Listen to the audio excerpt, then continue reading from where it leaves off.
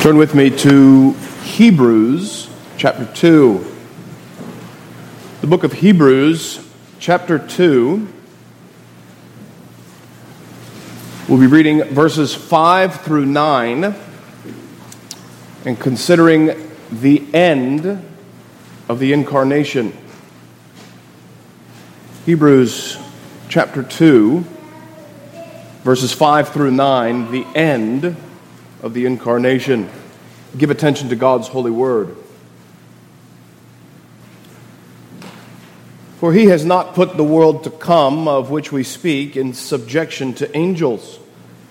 But one testified in a certain place, saying, "What is man, that you are mindful of him? Or the Son of Man, that you take care of him? You have made him a little lower than the angels. You have crowned him with glory and honor, and set him over the works of your hands. You have put all things in subjection under his feet. For in that he put all in subjection under him, he left nothing that is not under him.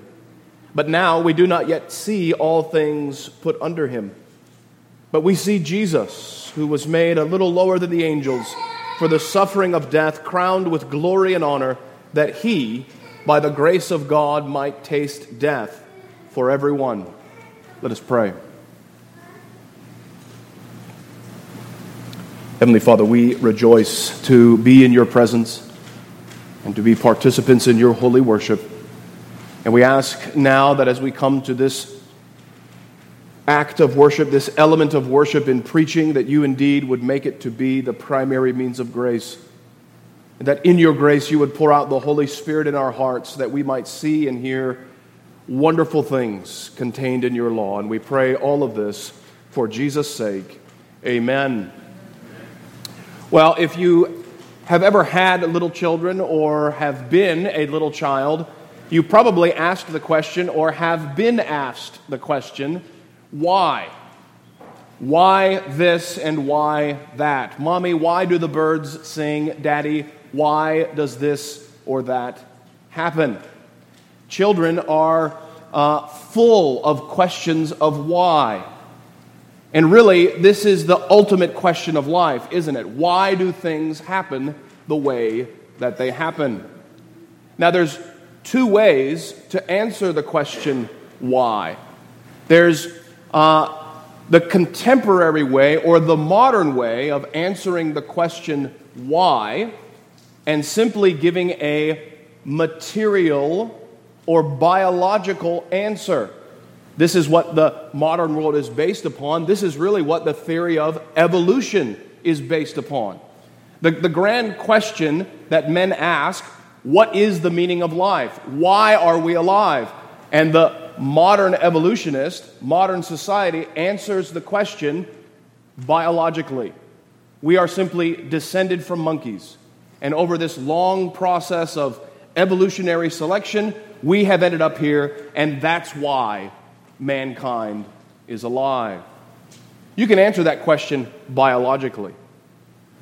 The older way, the biblical way of answering that question, however, is religiously or morally. When the religions of the world ask the question, why does man exist? When the scriptures ask this question, why does man live? They answer the question religiously, from a moral perspective. And this answer is contained for us in the Shorter Catechism. Question and answer number 1. Perhaps the most important question in the entire body that Westminster has given to us. What is the chief end of man? Man's chief end is to glorify God and enjoy him forever. But understand that that question of the Catechism is answering the question, why? Why does man exist? Why does man live? Why has God put man on the earth? Now, the title of this sermon may have taken some by surprise. What does the pastor mean by saying the end of the incarnation? Why did he put it that way? Sometimes the word end can mean the final point, the completion of something. When you come to the end of the day, that day is over. But the word end can also mean the purpose, the goal, the answer to the question, why? That's the way our shorter catechism uses it. That's the way I'm using it in the title of this sermon today. And what we find in this passage is that the author of Hebrews answers for us the question, why the incarnation? Why did the Son of God take on flesh? Why did this happen? Now, sometimes we answer the question correctly, but not fully. Sometimes we answer the question by saying, to save us from our sins. That is a correct answer. That is a biblical answer. I'm not downplaying that answer. But we need to go further. We need to ask ourselves, why is sin such a tragedy for the human race? Sin is such a tragedy for the human race because by Adam's sin, he forfeited his proper place as God's under king. He forfeited the dominion that God had given him over creation. Sin resulted in Adam dying and no longer reigning. Therefore, when Christ became incarnate, he came to deliver us from our sins so that we might reign with him once again. The end of the incarnation is not only deliverance from sin, but it is fully to restore humanity to its proper place. And that's what we find in this passage, that the end of the incarnation is that Christ should reign in righteousness. The end of the incarnation is that Christ should reign in righteousness. Now, this passage is very interesting for us for another reason. Not merely the doctrine that it teaches, but the way in which this passage proves its doctrine. And as we look at this passage, I want to pay attention to how the author of Hebrews proves and expounds the end of the incarnation. There are three things to notice in the way that the author of Hebrews works here. First, in verse 5, he just asserts the doctrine. He gives us a doctrinal statement. And then in verses 6 through 8, he cites Scripture. And then in verse 9, he applies Scripture. So we have doctrine, Scripture, and application. This is the method that the author of Hebrews uses. He states his doctrine, and then he cites the Scripture that proves his doctrine, and then he applies that Scripture to prove the doctrine. So as we begin looking at verse 5 and the doctrine that he states. Now, in verse 5, he states this doctrine negatively. What do I mean by that? I mean that he doesn't state positively, Christ is the Lord of the world to come. He says, the world to come is not under the control of angels. The world to come was not put under the authority of the angels, implying, along with the rest of his argument in chapter 1 and 2, Christ is greater than the angels. We've been seeing this all throughout chapter 1. Christ is the only begotten Son of the Father. Christ is the proper object of worship because the glory of God shines in Christ. Christ has been made the King of the angels. At the beginning of chapter 2, the author then says, we need to give heed to Christ because of this great salvation, because he is greater than the angels. Now in this passage, he's going to start proving how great this salvation is. And the greatness of the salvation of Christ is that he is the King of the world to come. Not only of this world, but of the age to come. Look at what the author says in verse 5. He says he has not put the world to come. Very interesting way of phrasing this in verse 5 of chapter 2. He speaks about the world that will be. This is a way of speaking about the new heavens and the new earth. The word that he uses here for world is a very interesting word. It's not the cosmos.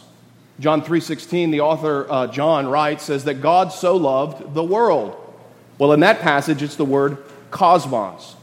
The word cosmos refers to the creation as an organized whole, refers to the glory of the whole system of God's creation.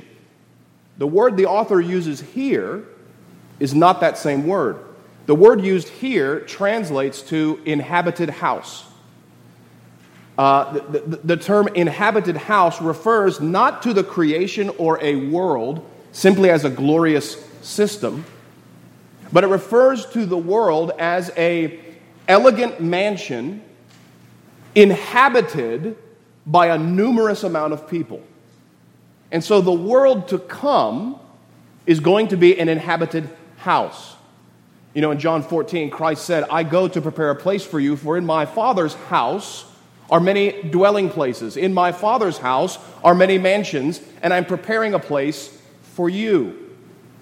Now, we're given a picture of what the new heavens and the new earth will be like, just in these simple words, the world to come. When you imagine heaven and you place your hope on the world to come, how do you view it? How do you think it is going to be? Well, from this passage and other passages, we know that there's going to be a vast multitude of the redeemed from the world of men inhabiting the new heavens and the new earth. And this really is the way it should be, isn't it? I think instinctively we understand this. You know, in my street, we live in an older neighborhood of Lynchburg.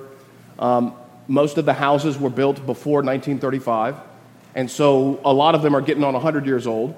And they're great houses. The architecture it's classic American architecture. They're well-built homes.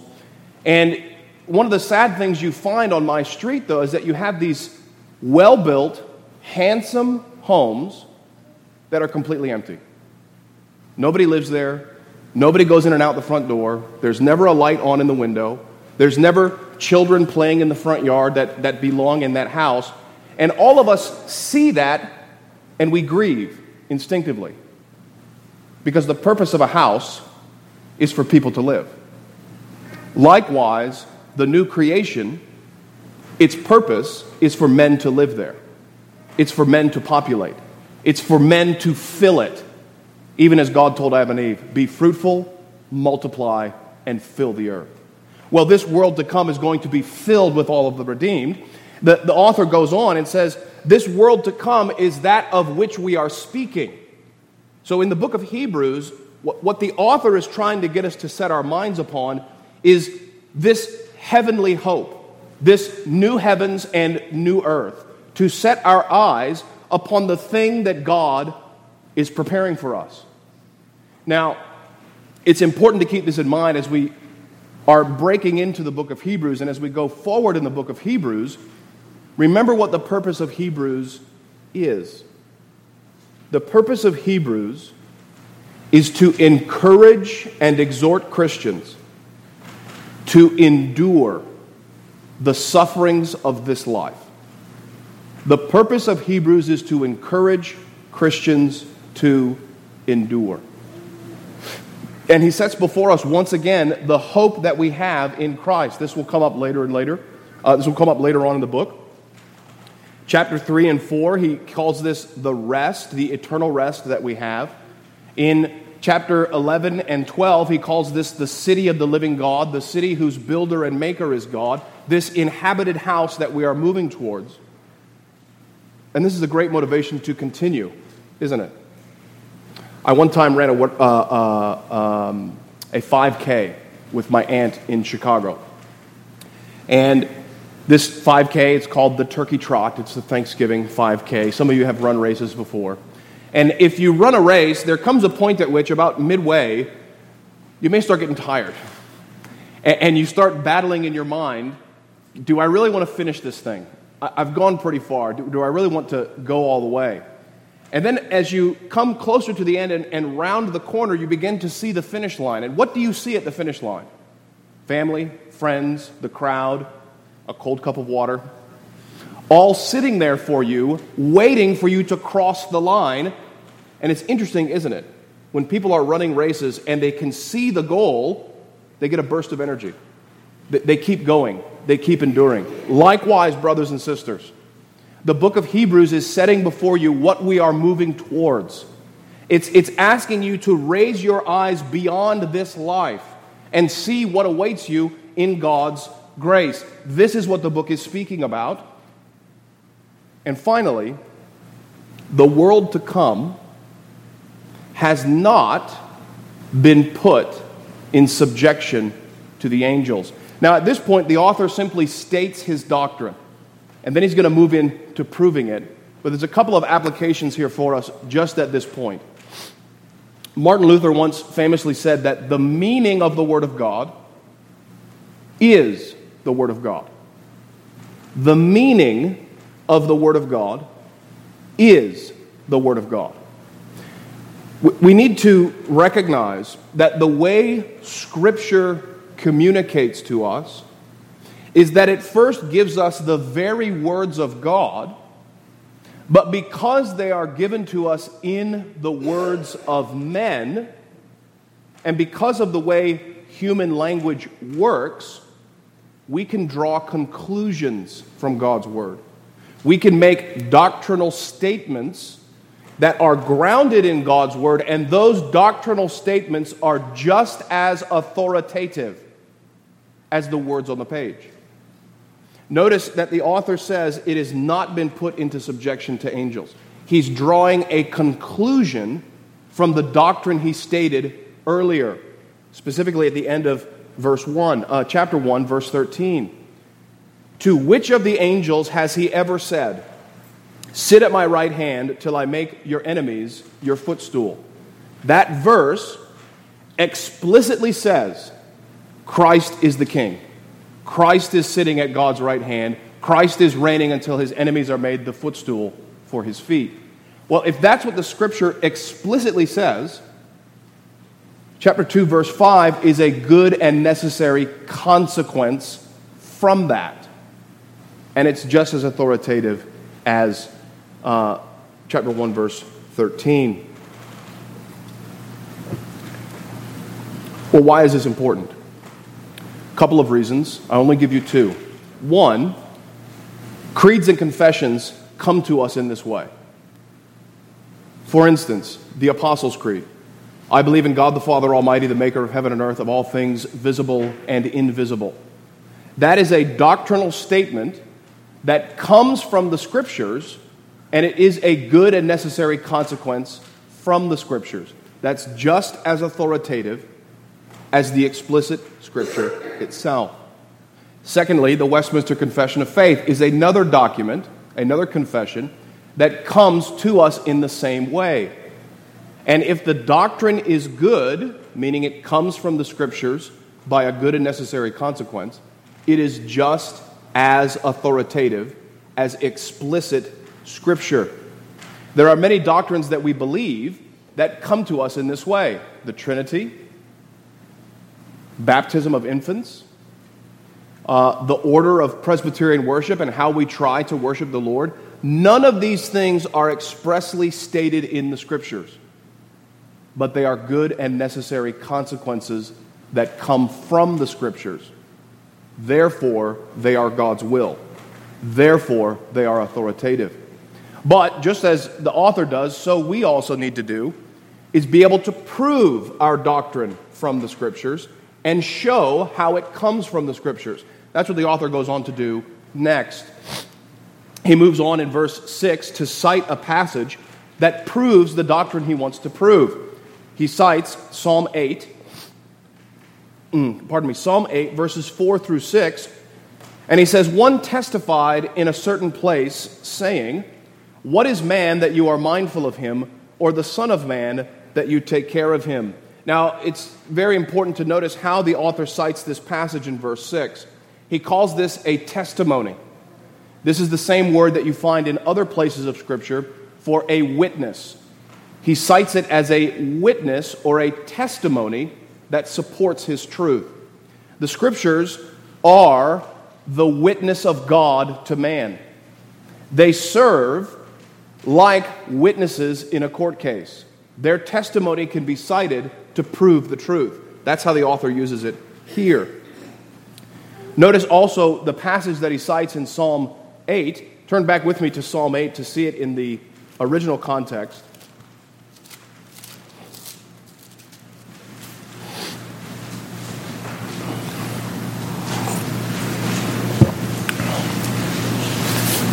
Psalm 8, in the original context, it is a psalm of David.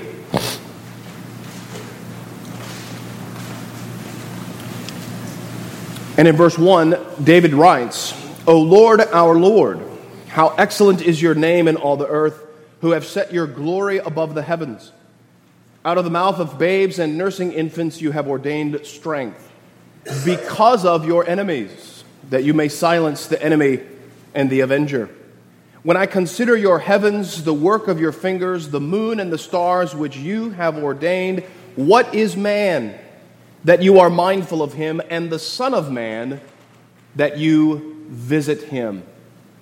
What David is giving expression to here in that he is praising the Lord for his works of creation. And as he looks at the works of the heavens, he marvels at the glory of God, recognizing that the starry sky and the host that he sees had to be made by a God who is more glorious than the heavens themselves. Notice what he says in verse 1. You have set your glory above the heavens. Your praise is beyond what we can see. We only see, as he says in verse 3, the heavens, the work of your fingers. Interesting way of putting it, isn't it?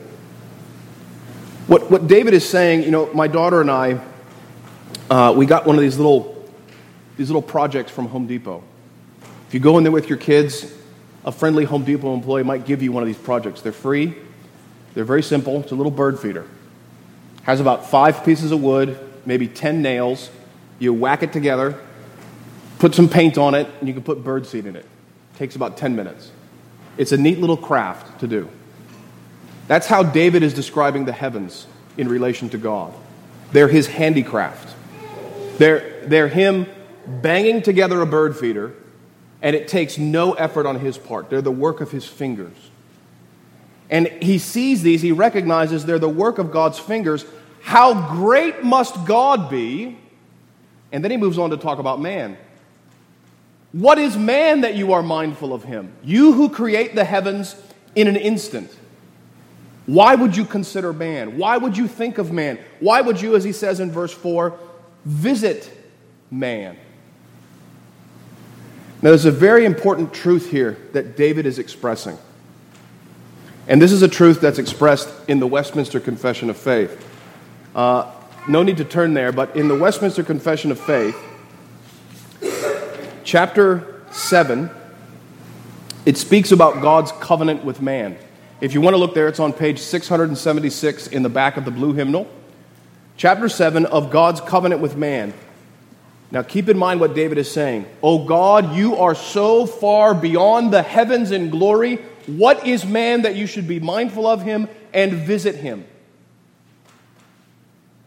The Westminster Divines say this: the distance between God and the creature is so great that although reasonable creatures, men and angels, owe obedience to him as their creator, yet they could never have any fruition of him as their blessedness and reward, but by some voluntary condescension on God's part, which he has been pleased to express by way of covenant. What are the divines saying? The divines are expressing the doctrine that God, by nature, simply by the fact of who he is and who you are, is so far beyond us that we would have no hope of enjoying him unless he voluntarily made a covenant with us. Unless he came down in his love and grace and made us promises by which we could enjoy him as our blessedness forever. Now understand one important thing. This is true even before the fall. The necessity of the covenant is not because of sin. The necessity of the covenant is because of nature. It's because of who God is and who we are. Because we are merely the handicraft of his fingers. Because we are so low compared to his greatness, we can never earn him as a reward. We can never be obedient enough to enjoy him. We can never be holy enough. We could never be righteous enough. We could never enjoy him as our blessedness and reward unless God graciously makes a covenant. Unless God comes down to our level and makes promises by which we can enjoy him. Well, that's what's now expressed in verse 5 of Psalm 8. He says, "You have made him a little lower than the angels, and you have crowned him with glory and honor." Turning back to Hebrews chapter 2, we pick up the exposition of this passage in verse 7 of Hebrews chapter 2. He cites this verse that we've just read. There's a couple of things to notice about this verse, however. If you have a New King James Version, in verse 7, it probably has a footnote on "a little." And the footnote on "a little" says, or "for a little while." This is actually how it should be translated. It doesn't mean that God made man a little bit lower than the angels. It means that God made man lower than the angels for a little bit of time. For a little while, God made man in subjection to the angels. This is a reference to the covenant of works. The covenant of works was a probationary period for Adam. In the covenant of works, God comes to Adam and says, "If you obey me, I will be your reward." And he put him into a state of probation. Don't eat of the tree of the knowledge of good and evil. And during that time period, Adam was being tested to see if he would obey God, and in obeying God, realize God as his blessedness and reward. Likewise, the author of Psalm 8, author of Hebrews quotes him, says, "You've made him a little bit lower for a little while than the angels." He goes on to say, "You've crowned him with glory and honor." Now, it may sound like I'm splitting a hair here about a little while, but it's this insight into this little phrase in Hebrew and Greek. Both of the phrases mean this. This is why the author is talking about the world to come. You see that he's talking about a timeline. There's a world coming, and for a little while, man was made in subjection to the angels, underneath the angels, a little bit lower than the angels, with the implication that once that time period is over, man would be above the angels. Man would have dominion over all of creation. Paul the Apostle says this in the Corinthian letters when there's issues in the church and the Corinthians are showing themselves incapable of judging righteously. Paul rebukes them and says, "Do you not know, brothers and sisters, we shall judge angels? Do you not realize that those who are united to Christ have as their end, one of the purposes of our salvation is that you should reign as kings along with him, that you will be put in judgment seats, judging even the angels through union with Christ." We read Revelation chapter 2. You remember the promise he gives in that chapter to one of the churches? "To he who overcomes I will give to sit with me on my throne, and he will rule them with a rod of iron. He will dash them in pieces like a potter's vessel." Christ makes that promise to you, his people. That's where you're headed. That's what's going to happen. It's only for a little while that man was placed under the angels. He goes on and says, you've crowned him with glory and honor and set him over the works of your hands. You have put all things in subjection under his feet. One other thing to notice about this passage from Psalm 8. In verse 6 of Hebrews chapter 2, the author uses another very interesting word here. He's describing God's love and care for his people. He's describing what the Westminster Confession says is God's voluntary condescension. Him coming down to our level and making a promise with us. But the word that he uses in verse 6 is the same word that Paul uses to describe the office of a ruling elder. Turn with me to 1 Timothy chapter 3.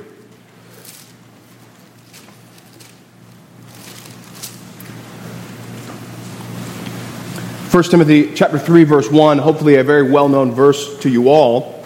Paul writes this to his young apprentice. This is a faithful saying. If a man desires the position of a bishop, he desires a good work. In Greek, this word is episkopos. It's where we get the word episcopal from. Episkopos simply means an overseer, somebody who oversees and takes care of the flock. Well, Paul uses this word here. The author of Hebrews chapter 2 uses the verbal form of the same word to talk about God's love and care of mankind. What is man that you are mindful of him, or the Son of Man that you episkopos him, that you oversee him, that you, as it says in Psalm 8, visit him. Now, there's a very important truth here. And we need to apply it firstly to the elders in the midst. John Calvin once said about the Sabbath commandment. If you read the Sabbath commandment, it says, "For in 6 days the Lord made the heavens and the earth and rested on the seventh day. You also do the same thing." John Calvin says that to know that we are imitating God is a great motivation to serving him. It's a great motivation to obeying him. Well, those of you that hold the office of elder, notice what the author is saying here. God Almighty is the chief elder. God Almighty is the chief bishop.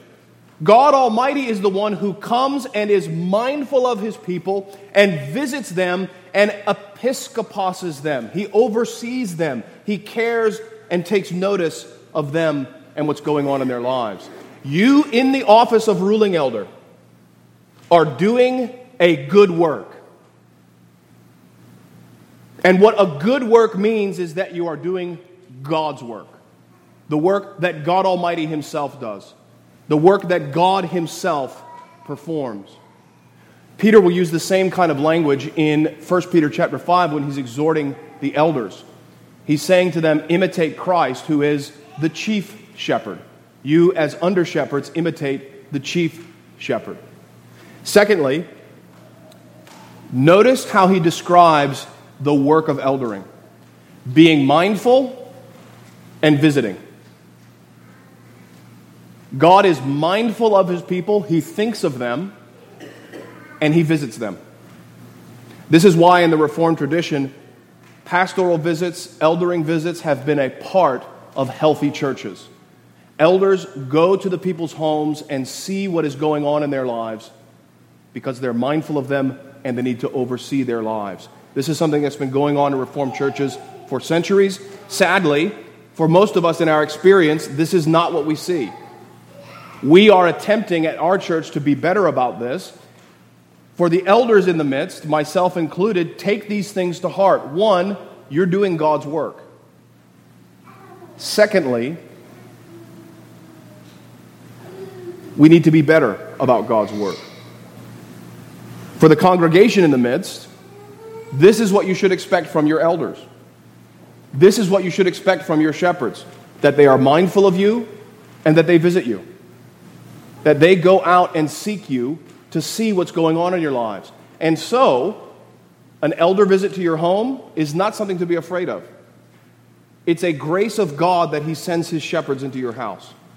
It's a grace of God that He, in the person of His elders, comes and visits you and sees what's going on. Secondly, you should expect this out of your elders and pray for this in our congregation and in our church.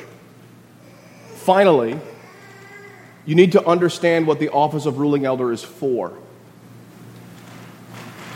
Pastors do not run the church. Pastors do not run the church. Christ runs the church through all of His officers. The officers He's appointed are pastors and ruling elders. And the way you are to look at the government of the church is that Christ reigns as king, and by His word and spirit in the hearts of all of the elders, He governs the church in their hands as a body of men. Pastors do not run the church. This is a common misconception in Reformed churches.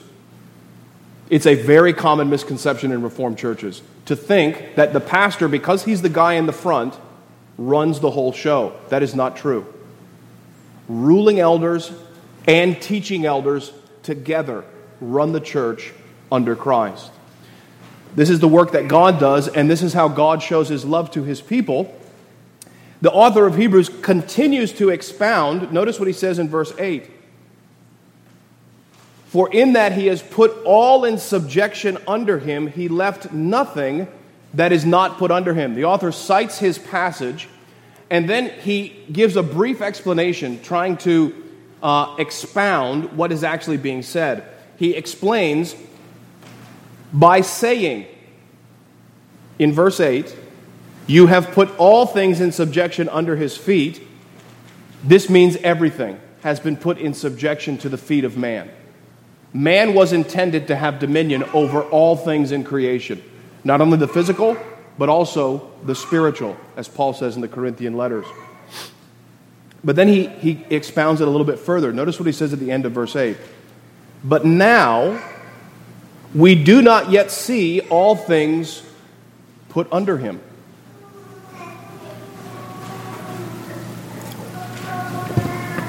So the author cites this passage. It's describing God's relationship with man and what man was intended to be. Man was intended to rule and reign. But that's not what we see, is it? If God's word is true, we should see man ruling and reigning over all things. But that's not what we see. Now, he's going to explain this in verse 9, but what he's alluding to is the reality of death.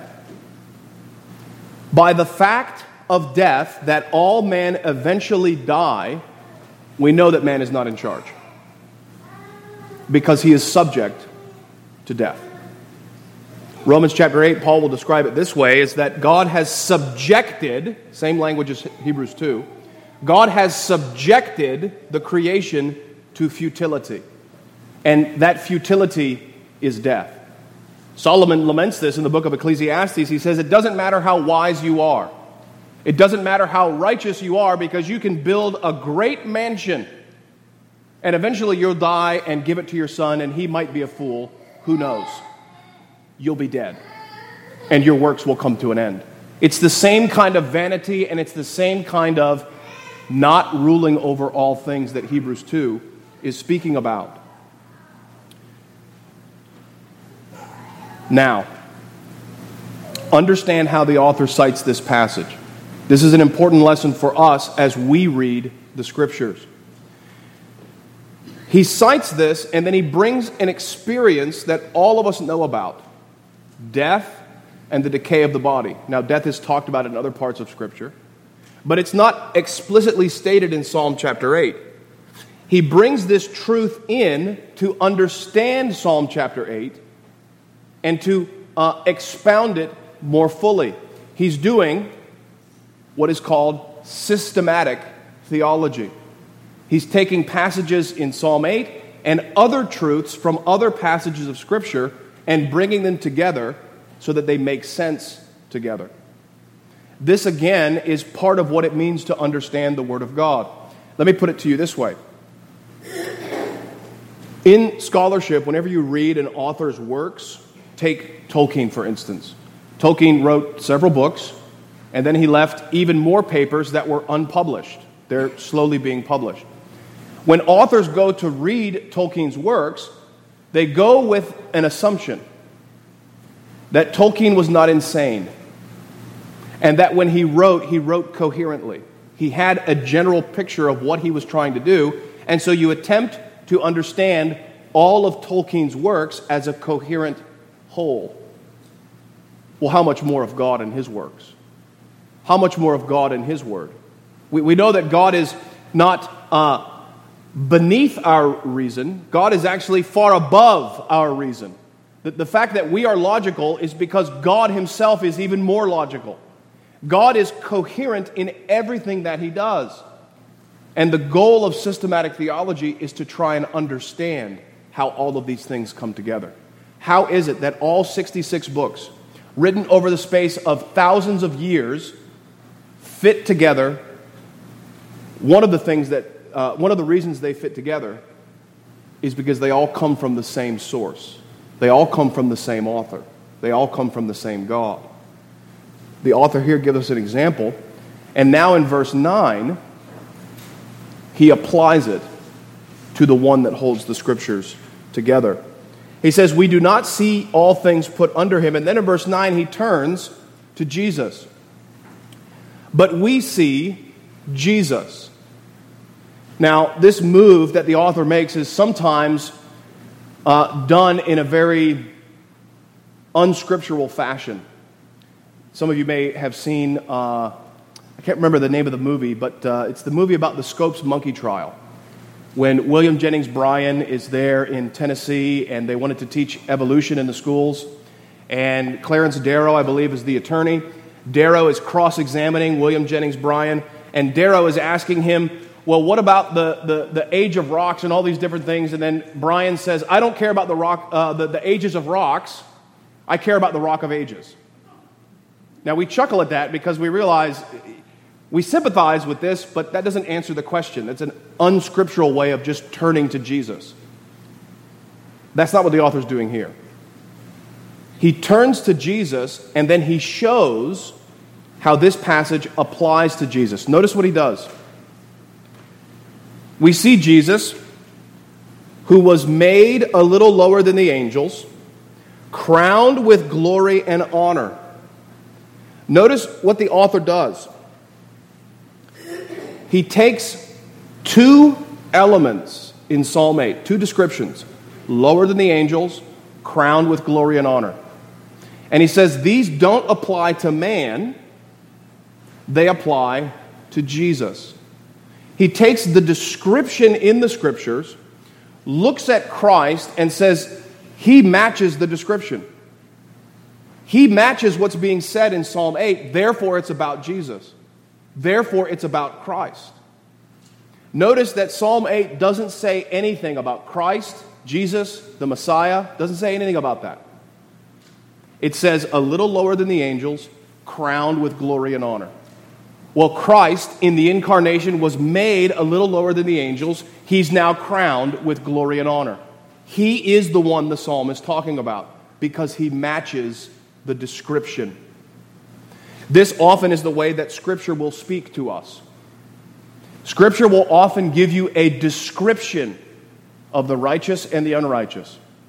Scripture will often give you a description of what God's will looks like in the life of men.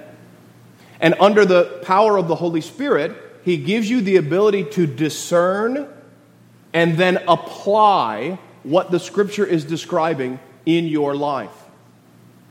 Scripture is not explicit in everything we want it to be explicit about. Scripture doesn't give you the checklist. It tells you what a good checklist would look like. It tells you what a righteous life would be characterized by. It tells you the fruits that the righteous bear, and then it leaves it to you through prayer and discernment to judge for yourself. Look at one example of this. In Colossians chapter 3, we see an example of Paul doing this.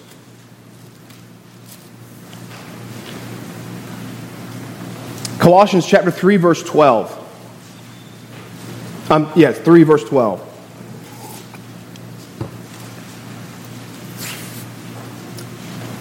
He says, therefore, as the elect of God, holy and beloved, put on tender mercies, kindness, humility, meekness, long-suffering, bearing with one another, and forgiving one another. What Paul has done is he said, look, there's a group of people that will be saved that are beloved by God. They're called the elect. The elect have these characteristics: long-suffering, humility, forgiving, patience, bearing with one another. And the way that he goes about it then is he says, you take these characteristics, you cultivate these descriptions of the elect. Cultivate meekness, put on loving kindness, be humble, be gentle, be patient as the elect of God. Notice what he does not say. He doesn't say, convince yourself that you're elect. Persuade yourself that you're one of God's chosen ones. That's not what he says. He says the elect are like this. Do you match this description? If you don't, you need to work to match that description under the grace of Christ. Later on he talks about the grace of Christ producing these things. Likewise, in Hebrews chapter 2, he follows this same kind of method. Now, there's a very important practical application. Like Colossians chapter 3, we see Paul following this method. Likewise, in most of our lives, in all of our lives, this is how we need to interact with Scripture. Notice how things are described. Notice how the righteous are described. Notice the character qualities that the righteous are said to possess. And then look at your own heart and say, it says the righteous are humble. Am I humble? If you're not, repent and humble yourself. It says that the righteous are kind and gentle. Am I kind and gentle? If not, repent and cultivate kindness and gentleness.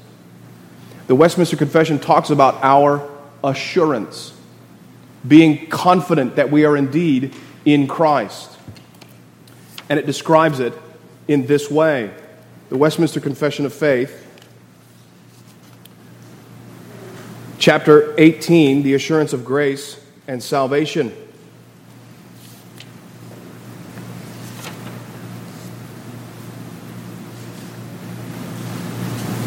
Paragraph 2 of chapter 18, it says, this certainty or this assurance of faith is not a bare conjectural and probable persuasion grounded upon a fallible hope. But this assurance is infallible, founded upon the divine truth of the promises of salvation. The elect will be saved. Those who believe in the Lord Jesus will be saved. And the inward evidence of those graces unto which those promises are made. Notice the doctrine. God's word promises salvation to those who have these character qualities. Blessed are the poor in spirit. Blessed are those who hunger and thirst for righteousness. Blessed are the meek. Blessed are the peacemakers. Blessed are those who suffer for righteousness' sake. Those are the graces the promise is made to. And so the point is, cultivate those graces. Cultivate those characteristics, and your assurance will grow. Your confidence will increase. Your knowledge and faith in the Scriptures will grow accordingly. That's how the author uses this here. But notice, there's one final thing about the incarnation.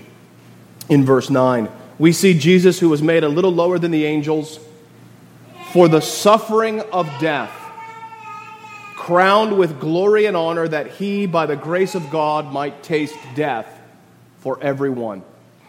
The purpose of the incarnation is to elevate humanity back to where it belongs. And the road to that crown, the road to man's dominion, goes through the cross. That's why Christ had to die. That's why man lost his dominion, because he sinned and now suffers death. Christ, in the incarnation, now is made a little lower than the angels, and through the suffering of death is crowned with glory and honor, so that by the grace of God, he might taste death for everyone. I like what Chrysostom says about this verse. He says, when it said that Christ tasted death for everyone, it's like a doctor who might prescribe for you some type of medicine. Or perhaps when you were sick as a little child, asking, why am I sick? And mama makes you this medicine that may smell and taste weird. She'll take it and take a little sip of it so you can see her do it. She will taste it so that you know it's not dangerous. There's nothing to fear. Likewise, Christ tasted of death. He partook of it for everyone, so that through Christ everyone might be persuaded you can only be saved through him. The only escape from death is through the one who tasted it. The only way to endure death and to be delivered from death is through the work of Christ, because he tasted it for everyone. Now, I know what some of you are thinking, because like me, you're good Presbyterians. The author is not saying that everyone will be saved, nor is he saying that Christ died for everyone. He's saying that the power of Christ's death is available to everyone who will believe, to anyone who is part of humanity, and that's everyone. Christ tasted death. And the offer of the gospel is published broadly to everyone who hears the gospel. The reason your life is vain is because you will die. The only one who has tasted death and overcome is Christ. Believe in him and you will reign with him. Amen and amen. He's not going into election right here. He's not dealing with predestination. He is preaching the gospel outwardly and waiting upon the Spirit to do its work. And that's how the author proves that Christ reigns over the world to come. Remember that when you read your Bible, you're not just reading your Bible. When you read your Bible, you also need to think about your Bible. You need to pay attention to what the Bible describes. You need to bring in other passages of Scripture that deal with the same topic. And as you do this, you will grow in wisdom and knowledge and assurance. Amen and amen. Let us pray. Heavenly Father, we thank you for your word, and we thank you that your word teaches us how to read your word. We pray, O Lord, that you would give us diligence and wisdom in searching through the Scriptures, that we might see glorious things about Christ. And in seeing these things, we might be assured in our faith that we indeed belong to him. Please give us repentance from the ways we have walked contrary to your word and contrary to the descriptions of those who believe in you. We ask finally, O Lord, that even as you are our great overseer and shepherd, you would enable us as elders and as congregants to perform this great work and to partake in this good work. And we ask this all for Jesus' sake. Amen.